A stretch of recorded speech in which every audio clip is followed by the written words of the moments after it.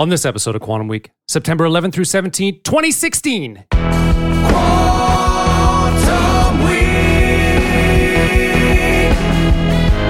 Quantum Week.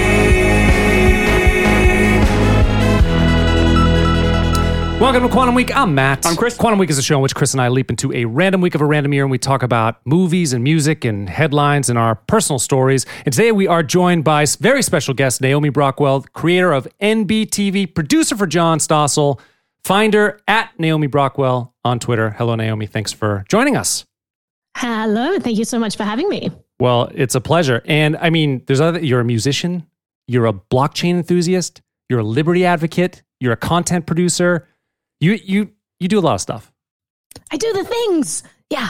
What is your favorite thing though? Do a you lot like of privacy stuff? So and I'm the pretty privacy stuff. excited about the film today. Yeah. What's your favorite part? Do you like the music aspect? Do you like producing shows? Like what do you love to do the most? Ooh, that's a great question. I've often thought about this, and I thought if I had to take any element out, it'd be like amputating a limb. So I did a degree in classical music, so I think that's always going to be like a real, like something that I love. But coming to America, I focused mainly on being a film and television producer, and absolutely love doing what I do. So it's difficult. And being a film and television producer that then focuses on privacy and blockchain tech, it kind of combines those. And then I occasionally sing songs where I shoehorn Bitcoin into lyrics and ruin a bunch of popular tracks. So I managed to squish it all together, which is something that nobody asked for. But, you know. But people like it. They really seem to.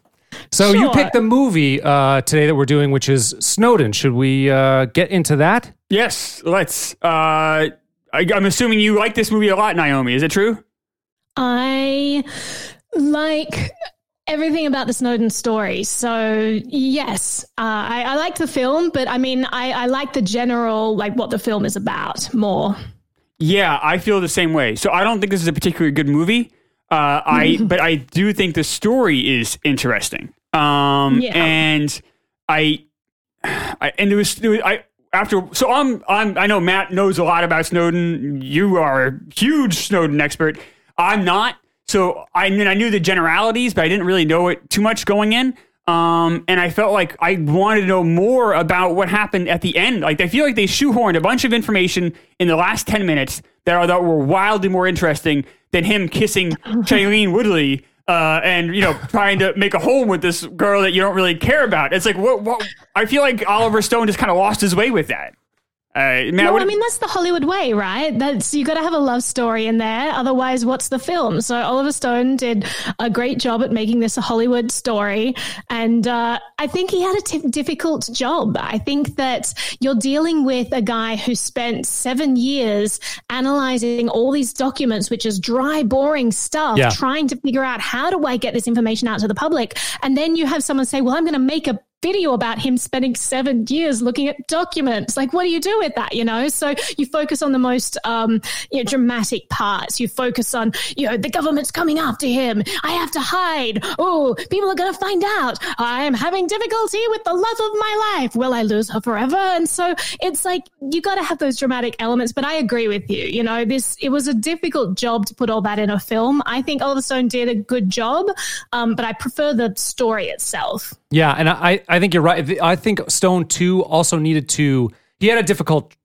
Because of the boring factor, absolutely. But he also needed to make sure that people got what was happening. I don't know that he did that as well as he probably could have. And then also he needed to humanize Snowden. You needed to like not make him just this nerd. But that said, the love story stuff was like really sucked. Like that, and it made it made the movie too long too. And you're exactly right. Like I didn't want to know about that. I wanted to know about the government surveillance, how he figured that out, and how he got it out into the press. Like that's the stuff that was interesting to me. Which I mean, at the end of the movie, he's with this like really poor. Like they take him from the hotel. It's kind of exciting, and then they leave him with this like really poor family. I guess for a week. That's a lot. Like, what is happening here? That's much more interesting to me than him, making pasta with Shailene Woodley. It was just like, what are we doing here? It was a crazy thing. And I know Oliver Stone, you guys mentioned he did have a hard time with this because, he built this from scratch. This is really his baby. He wrote this movie. He got financing for it himself. No studio would touch it. He basically released it on his own strength. And he hasn't made a movie since either. I don't think that's an accident. Right, because even though this movie, it sort of looks like it broke even, it really didn't. I mean, after the marketing and stuff, this movie lost money. Yes. Do you think it was just that the audiences who came to see it just sort of panned it and then people just stopped? Or do you think from the get-go people weren't interested in this story? I think that's a big thing. So there's two things going against it. One was it was happening during an election. So, it's a very politically charged time. People were kind of burnt out. I know I was. With just everything, it was Trump versus Hillary. It's all you heard about. And I'm like, I don't want to go see a movie about the news, like a news related thing. Yeah. The other thing is, and I know this might not be popular with you guys, but for someone like me, maybe I'm a big idiot. I don't care that much, and as much as I think I probably should care because this is important, I found out about the Snowden stuff, in 2013 when we all did. Sure. It didn't change my habits. I still have a cell phone. I still have my laptop. I didn't change a damn thing. I know I probably should, but I think I'm the average American here, not to be Homer Simpson, but I think that I didn't do anything differently. So am I going to go pay, $12 to go watch a movie about something that didn't even change my habits? I don't know. That's a good question. I mean, definitely changed my habits. I mean, I started putting not tape. They sell these little plastic things you can put over your camera. Yeah. That's when I really started learning encryption. So encryption through email or like Signal started to be a thing. Maybe was that 2013 name? Do you remember when Signal became something like that? That sounds about right. Because I know that Snowden recommended that too. That was a huge thing that came in the aftermath of this. It wasn't that individuals changed their habits, because I think it's difficult to ask people to care about this and to change their habits. The big thing that came out of it was large companies like Apple and Google actually discovered that the government was feeding straight into their servers. A lot of these companies didn't actually know and were not happy when they found out, like Facebook, not happy when they found out. So you ended up having this big wave of, tech overhaul where these companies started to end-to-end encrypt everything. Before the Snowden revelations, a tiny fraction of internet traffic was encrypted. Yeah. And then after the Snowden revelations, suddenly Apple has encrypted smartphones by default. This is a huge shift. So I don't think individuals really needed to change their habits that much. And I would also say that that's probably not the biggest part of the revelations that I think people care about. Because you're right. I think we have this sci-fi idea of, I'm sure everything's listening to me, Big Brother, Right. And it's actually, it's difficult to talk about in hindsight because this stuff does become normalized over the years. It does, yeah. So I do think we did have a different relationship with it back then than we do now, where we just presume everything is listened to, right? But I think the biggest thing was that we kept getting told over and over that there was congressional oversight. Congress knows what's going on. They're fully briefed on these programs. It's all completely legal. And what's happened since then, and we've had several court rulings on that, and one of them, the most recent ones, was in November, where you have courts ruled that actually what the NSA was doing was illegal, and they were lying to Congress over and over again. You had James Clapper. They directly asked him, is the NSA intercepting, any telephone records? He's like, no. Is the NSA collecting, data on hundreds of millions of Americans? Nope. And then you have, Keith Alexander, who's the former director of the NSA, and they asked him the same thing. You have Hank in the Senate who says, are you intercepting emails? No. Are you intercepting bank records? No. Are you intercepting phone records? No. And it's just the flat out lying that I think was the biggest thing, because you have this shadow government that's doing things and no one knows about it. There's no oversight. This isn't like we're electing officials and they get to run things exactly how we specify. This was completely outside of the realm of anything we could control. And I think that was the biggest shock of all these revelations. I definitely agree that things change from a big picture point of view, but the problem is corporations don't go see movies, people do, and that's why people aren't going to go see a movie called Snowden, and they didn't. Is because the average person, me or Joe Sixpack, isn't going to go rush out to see a movie like this, even though it is something that's really important that we should care more or should be more aware about. Just like Naomi said, like a lot of us feel like we always are being watched, but whether we are or aren't, it shouldn't happen. And obviously the thing Snowden did, proving proving that these things were illegal, making these companies have more encryption, is all great things. But to ask that guy to go on a Friday night to go see a movie is a big ask. Well, you also had the pressure too from the government demonizing him too. So you also have a good percentage of the population who probably just doesn't know, didn't look into it, and thinks the guy's a criminal. He's been charged under the Espionage Act or laws or whatever they are, and I think a lot of people just see him as they see him as a traitor. So are they going to go watch a hero worship movie about Snowden? Probably not. Right. And the interesting thing is that Snowden released his memoir last year, which I found a much more compelling story. I'm reading this book just going, holy moly, this is craziness, but it's exactly what you said. It was focused on how did he do it? What were the documents? What was going through his mind at the time? But it was interesting, when you talk about Shailene Woodley and this kind of love story they focus on in the movie, I found that I don't think that it was irrelevant, because Snowden actually goes into the memoir and it actually is a riveting story there too. You're living with someone for a decade and you have to lie to them and live this undercover life, like the burden that must have been. I think the problem is there was too much to fit in. You're asking someone in a single movie to say, I'm going to convince you why privacy is important. I'm going to convince you why he's not a traitor. I'm going to convince you, illuminate all these things that no one's ever known about that the government is doing. And you have to at the same time delve into their relationship and the nuances of his character and his upbringing. And it's a very big ask, you know, but I don't think they did the love story in the Snowden revelations, in the Snowden movie well. And on that note, actually, so I'm a producer for Stossel, and he actually interviewed Snowden a couple of weeks ago. And he said that we've got the main interview coming out next week, where you get to watch the full 2-hour interview with him. And John asked him about the movie, what he thought of it, what was correct, what wasn't. He said that the relationship was one of the things that they got the most wrong. So that was interesting. Well, I think it was a misstep to have it go up and down as many times as they did. You could have shown the relationship go through the obvious traumas that would happen, but not just roller coaster it multiple times, which I think adds more time and on stuff that we don't necessarily care as much about. Go ahead. Oh no, I was going to say it's a misstep by Stone. Yeah, that's right. Yeah, exactly. I agree. Yeah. I don't feel this movie is very well directed. Now Oliver Stone did a great job with Natural Born Killers, JFK. JFK is a crazy, wild story, but it's a directing marvel. It's a really well directed film. Just from that, it's not my favorite film of all time, but it's really well directed. Yeah, this movie's not. The pacing is really slow at times. The camera angles, he tries to be innovative. He also is a 70-year-old man trying to write like a 25-year-old person would talk, which doesn't quite work. Yeah. I don't think two 25-year-olds talk like that. I'm gonna push back there. Sure. I think that Joseph Gordon-Levitt did an incredible job. Me too. He did the great. way that he changed his voice, I thought he was incredible. And if you listen to Snowden speak, he's so thoughtful and careful and deliberate. This is a guy who chooses his words very carefully. He's not going to misspeak. And I do feel like they captured that.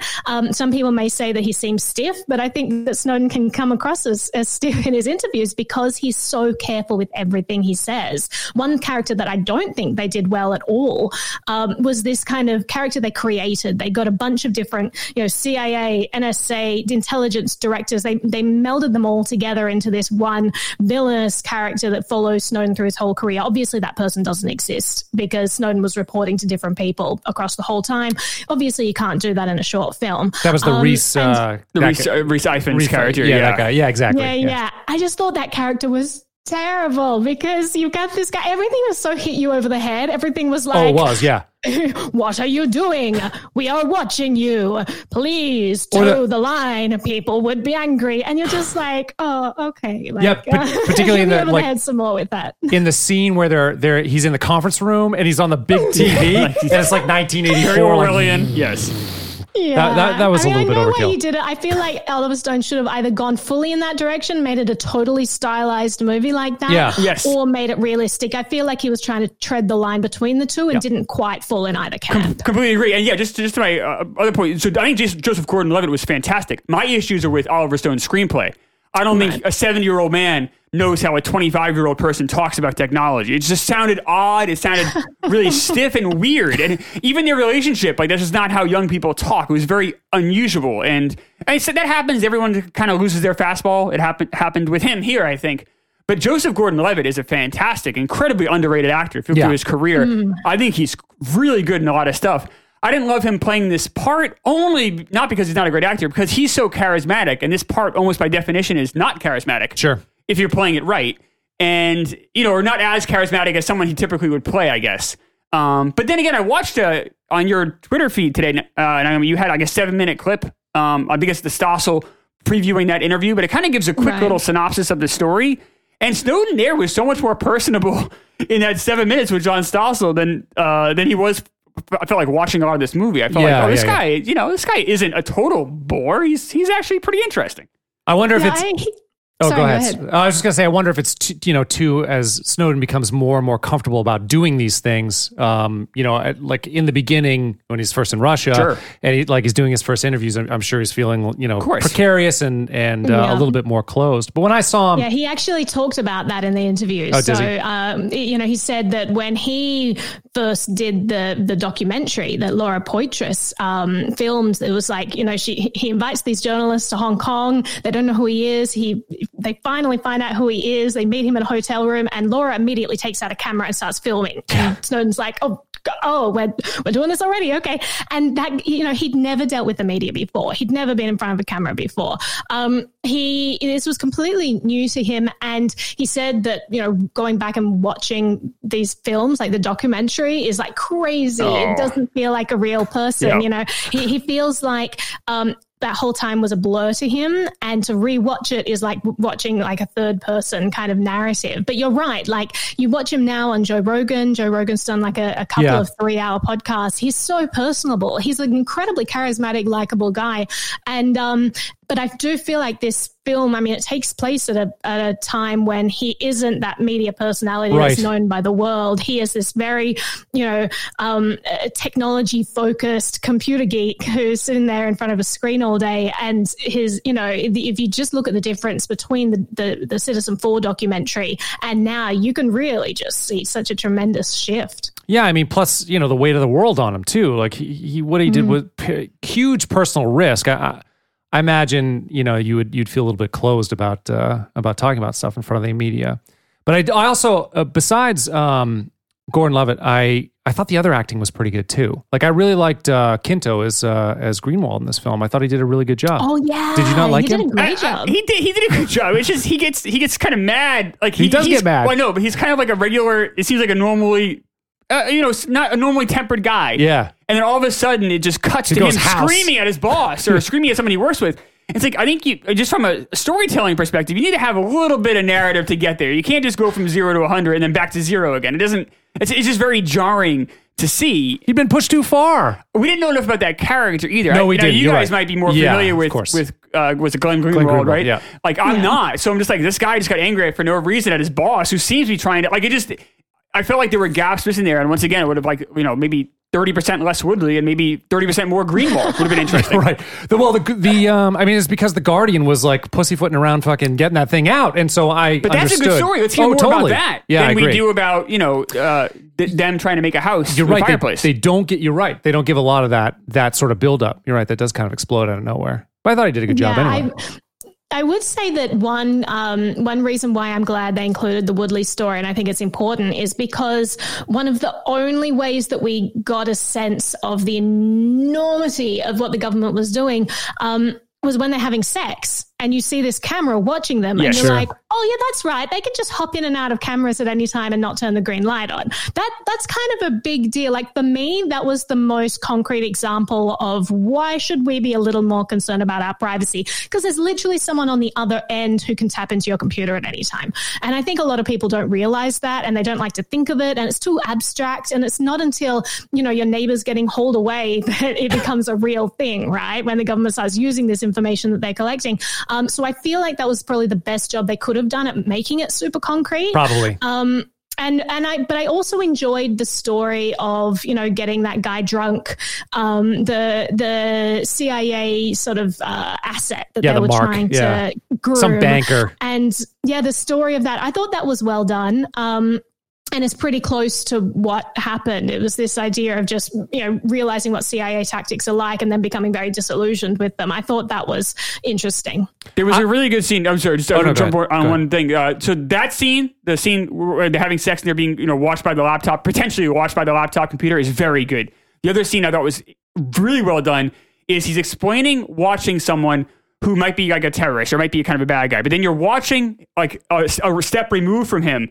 And you're watching a step removed from that guy. Oh, yeah. And all the connections these people all have. And it's done, actually, it's directed really well. And it was like almost, I'm like, whoa, this is actually a great 3-minute scene. And it totally showed really clearly to someone, a dope like me who doesn't know what the hell's going on, kind of how this all works and how quickly it can devolve to all of us being watched. Right. And it was like, it was really telling. It was a really good, I'm like, I wish we had more of these kind of scenes in this movie. And maybe that's more what the documentary was. I haven't seen that. Yeah, that was good. One person with 40 contacts yields 3 million, 3 million. And the next thing you know, you're watching what is it? Your dentist in Buffalo. And it's like, oh, that's really good because that brings it home. Yeah, of course. To someone like me, it's like, oh, this is real. Like, because, you read about terrorists, like, well, I'm not a terrorist. I have nothing to worry about. But it's like, well, if you're 3 steps away unknowingly, you do have a lot to worry about. Sure. Yeah. That makes sense. And I think that's a difficult thing about the subject of privacy. It's just very difficult to get people to care. Like John Oliver did a great bit where I think it was back in 2015, I believe, where he went around Times Square and he said, he figured the only way he'd get people interested is telling people that the government might be looking at their dick pics. And so he's going around saying like, what would you think if the government looked at your dick pics? There's this great series of like 10 people saying like, if the government looked at a picture of my penis, I would want that program shut down. And, it was really funny, like these couples together. Well, if the government had a picture of Gordon's penis, that would make me very uncomfortable. I would not be happy with that. But then afterwards, what was telling for me, this is like years after the Snowden revelations, right? And then they said to them, so do you think a program like this exists, like the dick pic program? And they said, no, there's no way that there's a program that can allow you to look at this.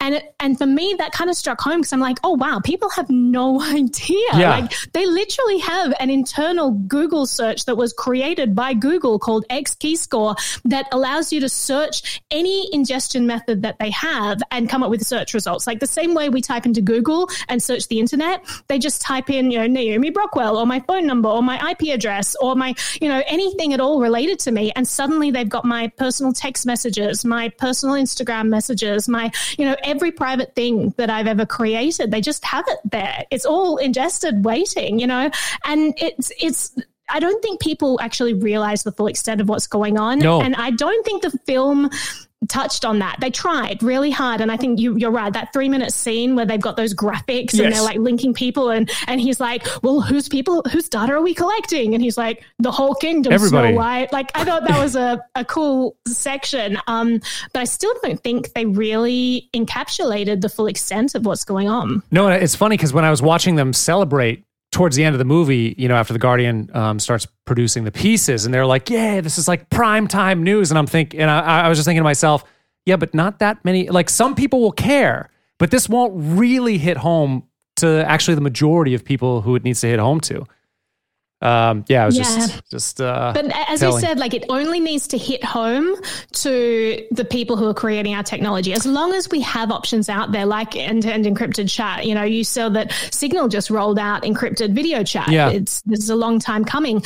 This is really exciting because as long as people have those choices available, then we're okay. And people can make their own individual choices. People may think that, well, I don't think it's worth it for me to inconvenience myself to go onto this other platform. I really like the stickers I can use in Facebook Messenger, whatever your reasons. Right. People have different value systems, but as long as the choices are out there, I think that we're still in a good state. And the scariest thing for me is that currently the government is actually trying to ban things like Signal. They want to ban end-to-end encryption. And if we lose those options, I think they're completely screwed. Well, it seems like, even the big tech companies, like you mentioned before, even Apple is pushing back against stuff like that. They don't want that either. They pushed it back when the government wanted back a little bit. Well, but government wanted a key to get, to break Apple's encryption, and they're like, no.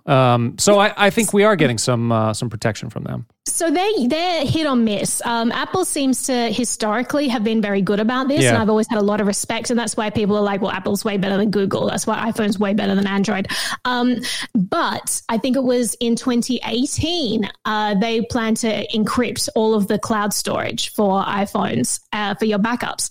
And because of FBI pushback, they then decided, okay, we won't encrypt it. So they do cave, and that's disappointing to see. But I agree. They have pushed back a lot more than other companies, and they've done it publicly. The problem is that there are gag orders out there, double binds. Companies not only can't talk about what they've been asked to do, they get things like national security letters. Right. They'll go to jail if they mention getting a letter like this. But second of all, they can't even talk in general against these principles because they'll, go to jail for that too. So we actually don't know how much they're pushing back because they're fighting all this stuff in private. All these companies are. So it's like this kind of scary world where everything's going on in the shadows. We think like, well, voting for the president is the most important thing we can do because we get a real say. And it's like, do we actually know what's going on? Does the president even know what's going on? Like, I don't think that our democracy is exactly as it seems, and I don't think people have realized that. Yeah. There was another part of the movie too that I was thinking that they didn't really explain very well. And actually, I don't know enough about the story to answer this question. Maybe you do. But like, why did Snowden keep going back to the CIA?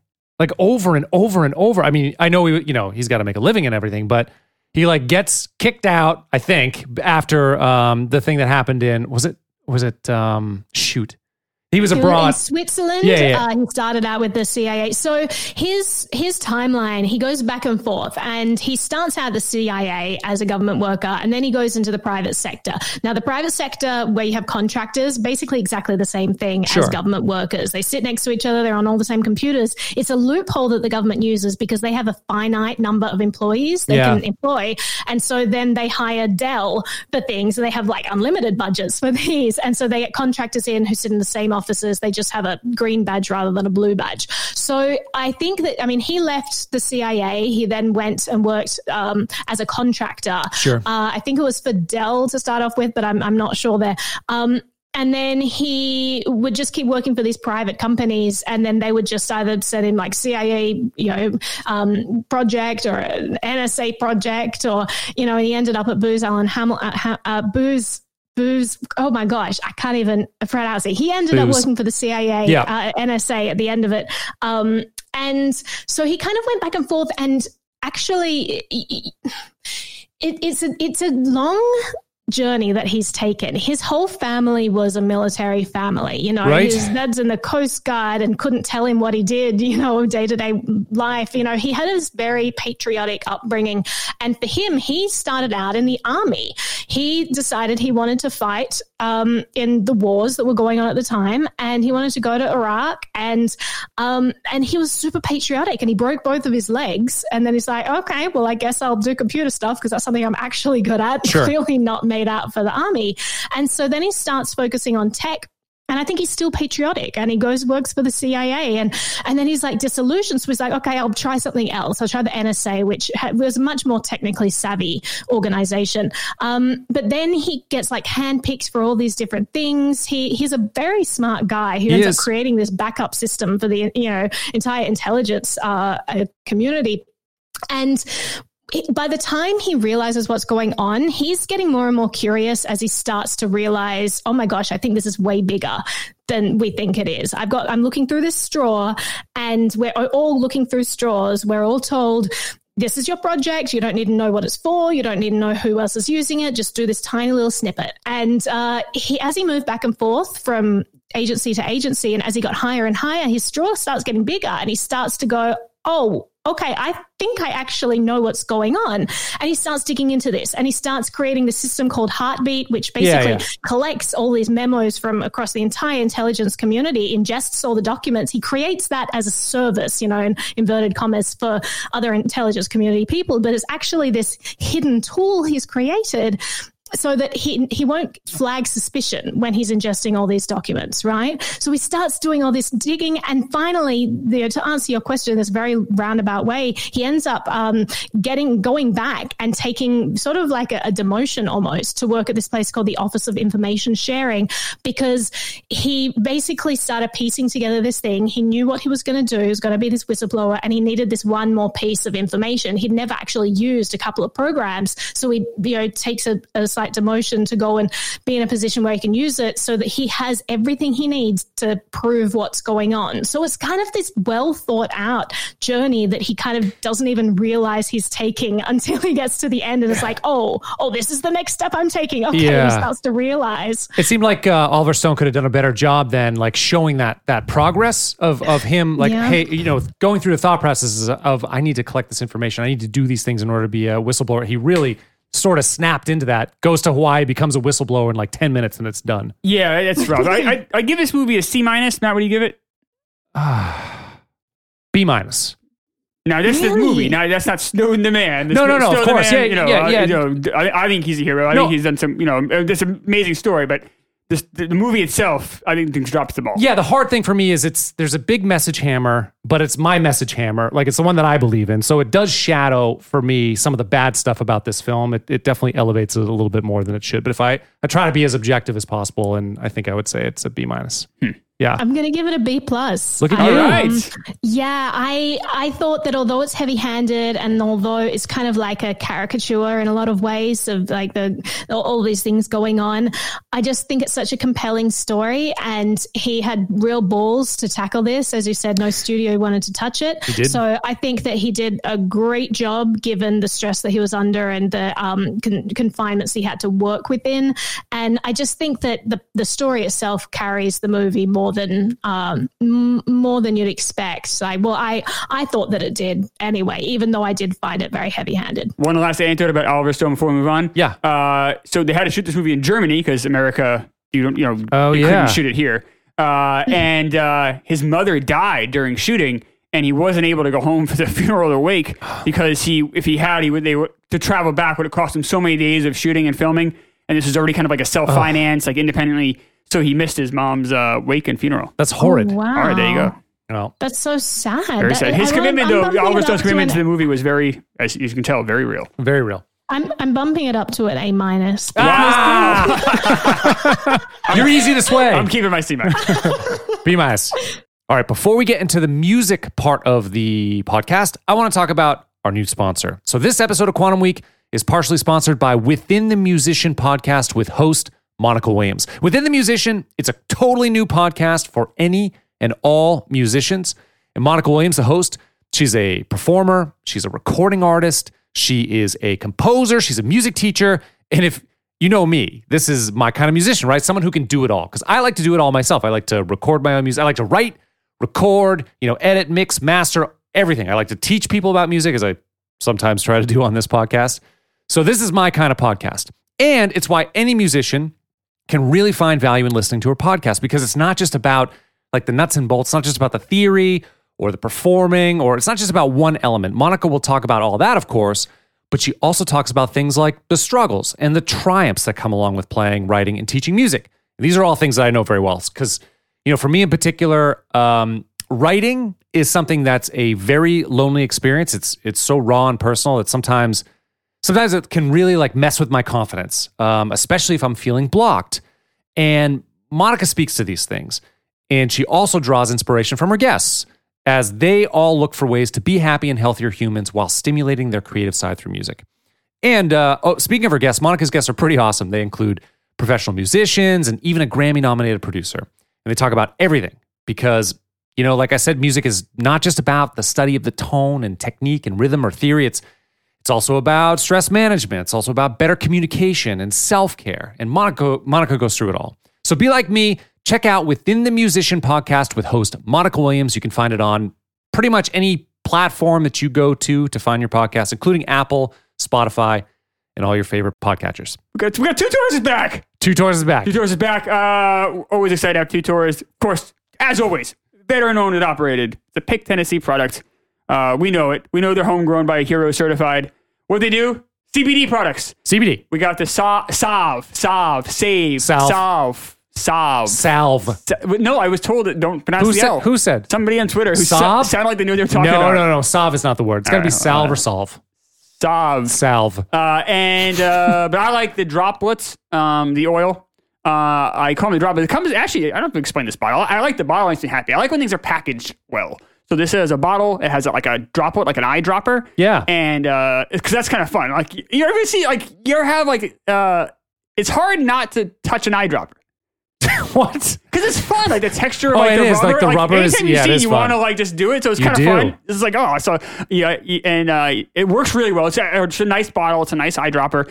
And then boom, I some people put it in their drinks. No. Yeah, they do. That's fine. Really? People do that. They could do whatever they See, want. I like the taste of hemp. Okay. Yeah, so I would just like it straight. Boom, I do it. I hit it under, if I'm having trouble sleeping, I do it under my tongue, and boom, I'm asleep. So we talked before about how much I love playing my baseball simulator.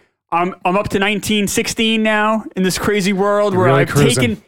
If you haven't heard the episode, what I've done is I've taken every player that ever played Major League Baseball, and I'm putting them into basically starting in 1901 in random order. So like Ted Williams is already in the league, even though it's before he was even. Yeah. You know, he's just a child at this point, but in this world, he's an adult playing baseball for Brooklyn Dodgers. I bet it's he a is. wild world. It's insane. But sometimes the excitement of that game makes it so I have a hard time sleeping because I think this is amazing. Mickey Mantle's and the Red Sox. What's happening? It's 1916. This I can is feel your crazy. enthusiasm. It is crazy. What is happening? So what I do is I take the oil and then now I'm asleep in half an hour. That's a win. If you want to battle insomnia and win like I do, or if you have issues with anxiety, CBD products can help out a ton. Yep. Go to twotours.com. 2tours.com, 10% off and free shipping with the promo code QW. 10% off and free shipping with promo code QW. 2 Tours. This is what you came for. Lightning strikes every time she moves. And everybody's watching her, but she's looking at you. All right, so this is What You Came For by Calvin Harris featuring Rihanna, maybe? And Rihanna? Sure. Yeah. Naomi, you picked this song as well. Give us some beats. Talk to us about why you picked it. I picked this because Sorry, there are two subjects that I love to talk about. One of them Snowden, privacy, and the other is Taylor Swift. So Right. Good Taylor Swift actually was the co-writer on this song, and They were dating. Yeah, under the pen name, I don't know how to pronounce it. It's Niles Sjoberg. or something like that. Yeah. And it was kind of controversial when all this came out because, like, she had this giant falling out with Calvin Harris, and they were dating, and they worked with the song. He did like this interview that said, "No, I don't think Taylor and I will ever collab on anything." Meanwhile, they've already collabed on this one in private, and then this was at the time when she just got destroyed by the media. So it was kind of like, I don't know, it's this interesting story that it's kind of there are echoes of it throughout her music since then, like, you know, mentions of it in the in recent music videos and all kinds of things. So I thought it was a fun song to cover. What was going on with Taylor? Say, I'm not a huge Swiftie, but what was going on with Taylor Swift at this time? Why was there a fight with another musician? Oh, okay. This is gearing up to be my favorite podcast interview ever. There we go. I'm going to dive into Taylor Swift. Okay. I've just been waiting for the opportunity. Thank you so much, guys. You're welcome. So at the time, I mean, you had this girl next door, right? Taylor Swift. She's this country and western, young innocent thing, and her crisis kind of started when Kanye West gets up on stage a few years prior. And she's just won a Grammy, and this guy gets up and Taylor's like, "Oh, I love Kanye. Wonder what he's going to say into the microphone." And he gets his microphone and he says, "You know, I'm gonna let Taylor finish, but Beyonce has the greatest music video of all time." And Taylor's just like, "Oh." Thank you. And she walks off stage, promptly goes off and cries. And it's just this humiliating moment for her. And she, like, Taylor and Kanye have this tumultuous relationship where Taylor then goes on to write this song about Kanye, but it's kind of this forgiveness song. It's like, you know, you were still an innocent and all this thing. And then they kind of make amends, and she gets this bouquet of flowers from Kanye and all of this stuff. You know, it seems like it's all fine.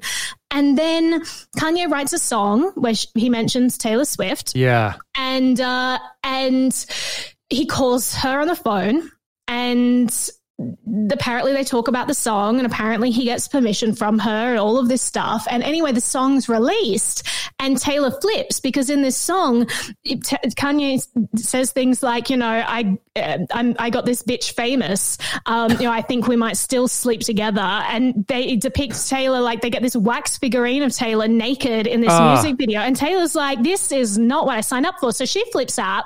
Then you get this, you know, video that, what's her face? What's Kanye's wife's name? Kardashian. Kim Kardashian. Kim posts this edited version of this conversation, which is Taylor and Kanye's conversation, where he gets her permission, but it's edited. You know, it's not the full conversation. Sure. And so she puts this out and then starts saying, Taylor, you're a snake, you know, la, la, la. And then everyone starts bombarding Taylor's social media with snake emojis. She actually, I think, was the first artist to get Instagram to ban a specific emoji from her entire channel, because it just gets completely overrun. Taylor responds and is like, you know, where on earth in that video did it depict Kanye asking me for permission or telling me he's going to refer to me as that bitch? You know, that never happened. You know, I'm not lying. I'm not a snake. This is just the facts of it. I was never told that he was going to do this. I wanted to like the song. I never even heard the song. He never played me the song. How can I like something or approve something I'd never even heard? So anyway, after this, Taylor disappears from public view for years. She goes off she's a very engaging person. Like, she loves her fan base. She will stay for like 12 hours to meet all of her fans after a show, you know, and she disappears for years and years. And it's because like the whole world, like suddenly every media outlet is saying, you know, you are a snake, you are a double crosser, you are a vixen, you are a liar, you are, you know, untrustworthy, you're fake. All of this stuff just comes down on her. Now, this is what you came for. So this song comes out prior to this, and it was Niels Stjernberg, however you pronounce that, and no one thinks twice of it. But then during all of this crackdown, so Taylor is going out with Calvin Harris, and then they break up, and Taylor during this time ends up dating a few other people, like Hiddleton and all of these people, and she's sort of, you know, her and Calvin obviously had this, like, something happened there, and we don't really know what. She's very private about her relationships. Well, and he sounds bitter. He sounds bitter when he's referring to her during this time, when people are asking about, hey, oh, didn't you write this with Taylor? Yeah. Well, so what ended up happening was suddenly these press releases just start getting released saying, oh, you know, this is what you came for was actually co-written by Taylor Swift. Yeah. And then, you know, then you have Calvin Harris, who becomes public and is like, you did a great job on this. Yes, it is written by Taylor Swift. I did the music though, and I did the producing, but yes, she co-wrote it with me. But you know, you can't bury me like you did Katie and all this because, you know, Swift has also had this very public falling out with Katy Perry. And so this song was kind of like, it was this great song. I love it. And then after it was sort of overshadowed by this tumultuousness of Taylor revealing, and she's like, you know, your machine, your people that you have running, like, you guys can't just bury me, insinuating that Taylor has kind of this well-orchestrated machine for publicity, which she probably does. She probably does, yeah. That is trying to win back favor. So then the Calvin thing happened, and then Taylor disappears, right? And so we don't hear from her for years until the Reputation album comes out, which she refuses to do any press releases for. She doesn't talk to any media outlets. She doesn't do any interviews for the entire, you know, next year, 2 years, however long that era went for. And everyone said, like, your tour is going to flop. All of this stuff ended up being that most successful tour in history. And so she kind of had this comeback. And Niels Stjernberg, the first single she releases on the next album, which is years after this whole Niels Stjernberg scandal, is called Look What You Made Me Do. And it starts off in this graveyard with this, corpse climbing out of a grave. And on the tombstone, it says R.I.P. Niles Surberg. And it's this idea of Taylor coming back from the dead. And this is her big comeback, which ended up being very well played because she goes on to win like Artist of the Decade and Artist of the Year and Artist of the Everything. And it's just, I don't know, it's this song. I love the song itself. I love Calvin Harris. And for me, it also represents something more than that, which is you can make a really bad PR move or you can have like a really bad attack from media and then you can come back stronger than ever, which is kind of, I don't know, it's kind of inspiring. That is and an also inspiring story. A cautionary tale. From the music perspective, the only thing that I have a few issues with the song. Like, first of all, I really like one of their other songs. I was standing side by side as a shadow crosses mine. What it takes to form a life. I like this song a lot better too. Yeah. We Found Love, I think, is a really great one. It's a good one. And that's so. And the reason why is this. So we talked about the Chainsmokers on our last episode because we stay in 2016 for 3 episodes. So and it's my same issue where like I liked their EDM stuff more than their more poppy stuff. And the same thing with Calvin Harris here. I like his like EDM stuff from 5 years ago or 6 years ago more than I like this stuff. When they start to get a little bit too, when they try to gain favor as too much of a pop artist, they sort of lose, like the songs aren't as well crafted and pop as they would need to be in order to interest me, or they're not as EDM as they need to be in order to interest me. There's sort of this middle ground, particularly because he's sort of like, you can't even tell this is Rihanna really.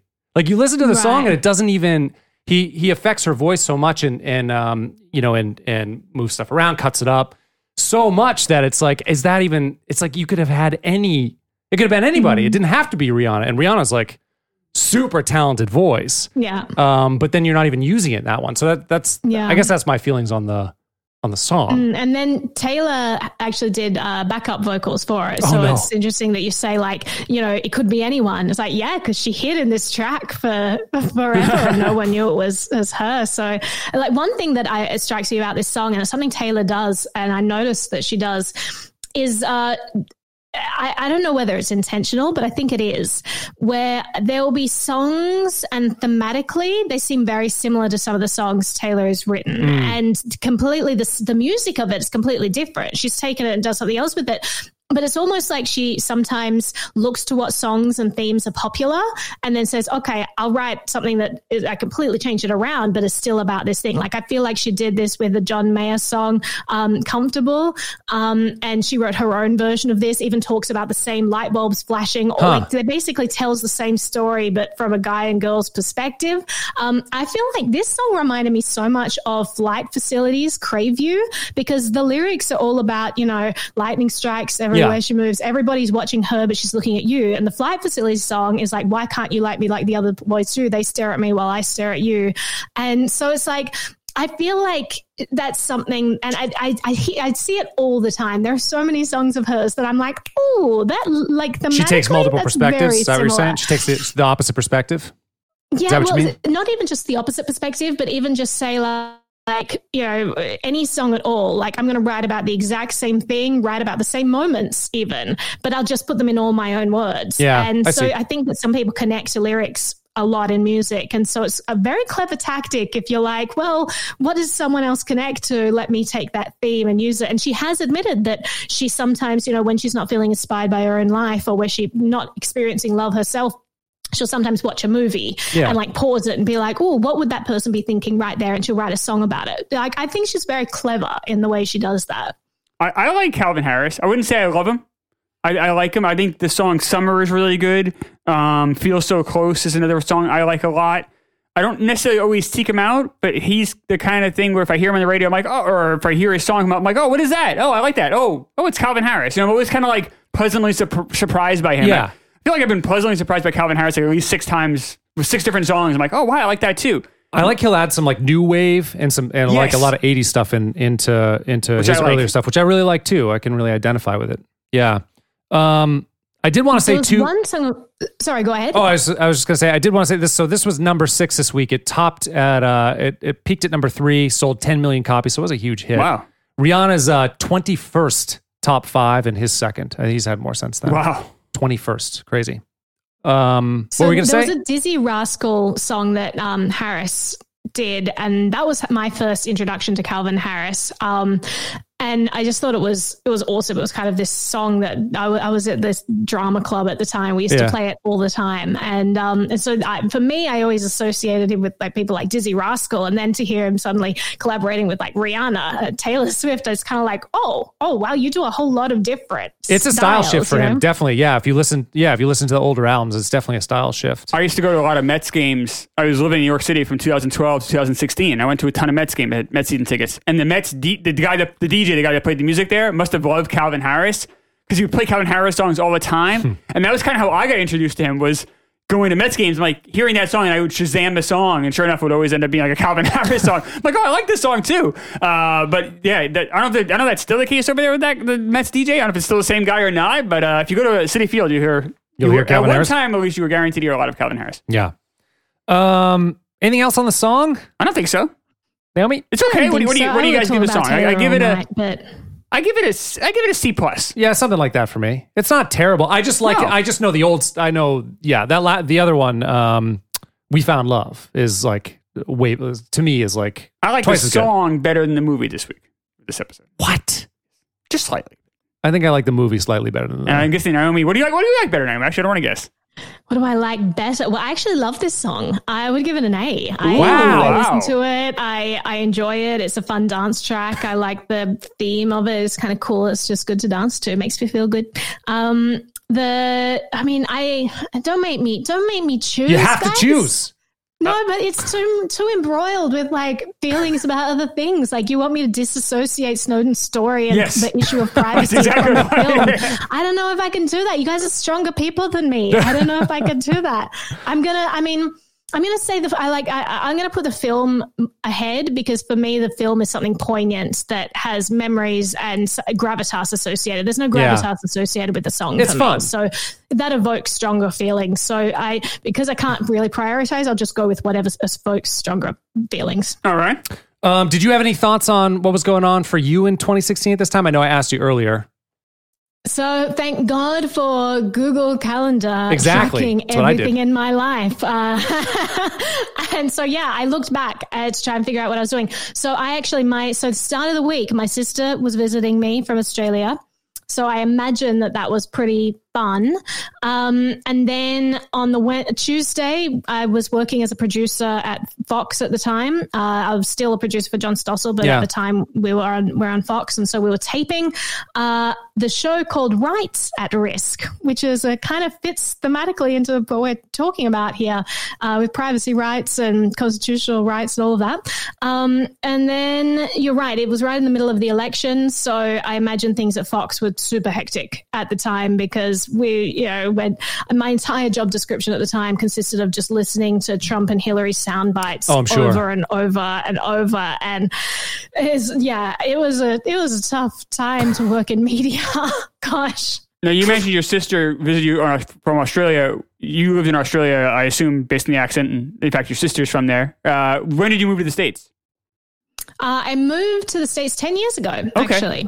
So 10 years ago this year. So I've been here for a decade, which is kind of shocking to me because I always I wonder where the tipping point comes where you go from feeling like you're an Australian to where you feel like you're an American. And I know that tipping point might come soon. Like, I don't think I'll ever get citizenship here because it tends to follow you around the world. I don't think I'd want that.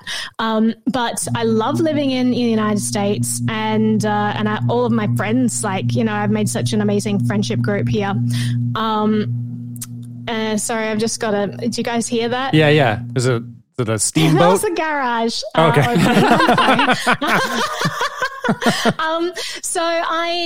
It is strange to think that it's been so long since I've been here, and there's going to become a certain point of time where I've spent more time here than I have in Australia. Yeah. That's going to be super weird for me.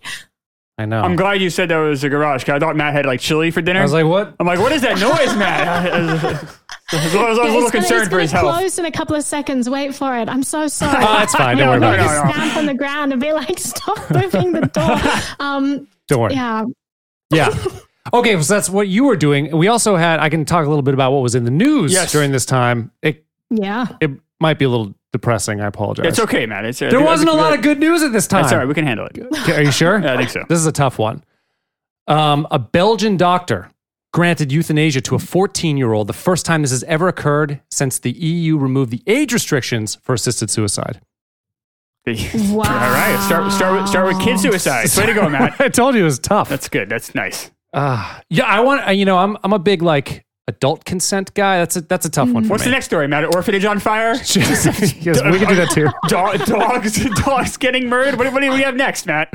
A researcher from the University of California, San Francisco discovered that the sugar industry may have manipulated studies about heart disease. Big Sugar wanted people to think that fat caused heart disease, not sugar. But it's sugar? Yeah, carbs, dude. I don't know if I like that. Interesting. That's why you're so healthy. You don't need a lot of sugar. Well, you do drink your soda. I drink soda. I don't. That's about all I do. Yeah, Yeah, I you don't need a lot like of sugar, desserts or no. anything. Yeah. So that was the second Wow. one. I went heavy for the first one so that we could Well, kind of have a I'm little break. addicted to sugar, and I try not to be, and I try so hard, and hard. I will go for like months at a time without having it, but then I'll just fall off the wagon. It's tough. It's real tough. I don't smoke. I don't drink alcohol. I don't have many vices like that normal people have, except sugar is it's a difficult one for me. So, oh gosh. I know it's hard. I'm allergic to corn, so I don't do high fructose corn syrup. So it really negates all the really sugary sodas. Yeah. I will drink alcohol for Naomi today, and I will have a McRib for Matt today. Because You're that's gonna have corn a syrup. I'm going to go home and have a McRib tonight, yes. What did you? And that's what it's going to sound like after I eat the McRib. Yes, exactly. In my bathroom. So Chris did you have 3 days in a row or 4 days in a row? McRib? 4 days in a row, I had a McRib. And then you hurt yourself the fourth day. And then the fourth day, I got very sick on the fourth day. My body rejected the fourth one, yes. But then how many days did you go in between starting up your week. habit again? A week. Was it that long? Yeah. And then how many days in a row have you had a McRib? 2 and 3 days. Yeah. Wow. And I he's never committed. I never eat fast food. This is so I'm 41, so I'm too old to be doing this. I know this is ridiculous and embarrassing, but I haven't had a McRib in so long, so I wanted to eat it. And then once I got the taste, it was like I got to go back. Yes. It's like nicotine. It's like it's like heroin or something. I get more McRib. Did you wait? Is it seasonal or It hasn't been in New Hampshire in 10 years. really that long? Yes. Naomi was in Australia the last time I could eat a McRib. You've never had one, Naomi, have you? I'm actually a vegan, so a vegan who eats eggs, actually. So that's not a vegan. I don't have McRibs, no. All right, you're better off for it. Actually, a euthanasia story from earlier. Right. Okay, the third thing is, I remember this really vividly because I was working with a lot of people from Spain at the time, but Catalan independence was happening. The vote was happening for Catalan independence. So you got 5 people coming home. So huge protests in Barcelona as an estimated 800,000 people voted for Catalan independence. Do you know what was happening? I don't know what this means. So Catalan, it's a region of Spain, which the major Barcelona is in this region, and it's one of the wealthier regions in Spain. But the other regions of Spain sort of leech off it, and they're like, "We're done. Like we want to be our own system of. We want to have our own system of government. Yada yada yada." So they voted for independence, and there were police at dragging elderly people out of the polls, and a lot of violence. And they ended up arresting all of the independence movement leaders and stuff. It was a really rough time. And the Spanish government just said, "No, you can't secede," and stopped them. Even though 800,000 people voted for it. It's crazy. So they did not get their independence. They did not get their What independence. a waste of time. Kind of. No, it was nothing happened. It's a waste of time. Should have just did what I did. Sit on my couch and eat McRibs. There you go. Much happier. All right. So that was the news. One thing I will say about Catalan is I think it was a year after you had major protests because they had this vote, right? And then they, a year later, they actually barricaded off the city and wouldn't let people in and said, we've seceded. Yeah. Stop doing this. And I actually was in Spain at the time. Were you really? So I was traveling a lot for crypto conferences at then. And so I was going to, I think it was Gibraltar, is at the tip of Spain there, right? And so it was a terrible trip. I had to I sometimes flying can be very, very difficult. And anyway, I got kicked out of my flight because they overbooked it, and they were like, "We're choosing you to not fly." And I'm like, "I have a conference that I'm emceeing tomorrow. What do you mean?" So I ended up traveling for like 24 hours, being routed around the entirety of Spain, right in the middle of the Catalan protests. So that was an interesting experience. I met another couple who was there at the time too, and they bailed. They were sort of vagabonding around Europe as a family, just kind of going from place to place, and they ended up in Spain right as that was happening. They're like, "Fuck this, we're out," and left. But I mean, that's whenever you see civic like unrest and upheaval, that's a really that's one of the scariest things for me. I don't think I'd have to bail quick. Like Godfather 2 or Argo. It's like, you gotta get out of here. You gotta get out of here. Yeah, so, Gotta get out of here. That's all we got, right? I think that's it. So, unless you have any more thoughts or questions, Naomi Brockwell, thank you so much for being on the show. Thank you, Norman. That was great. Thank you so much for having me. This was super fun. Yeah. Cool. We're back on, if you have our Patreon, we have the Patreon show on Sunday, which will be tomorrow. We have Hell or High Water. And then we're back on Wednesday for everybody with Gladiator. See you then.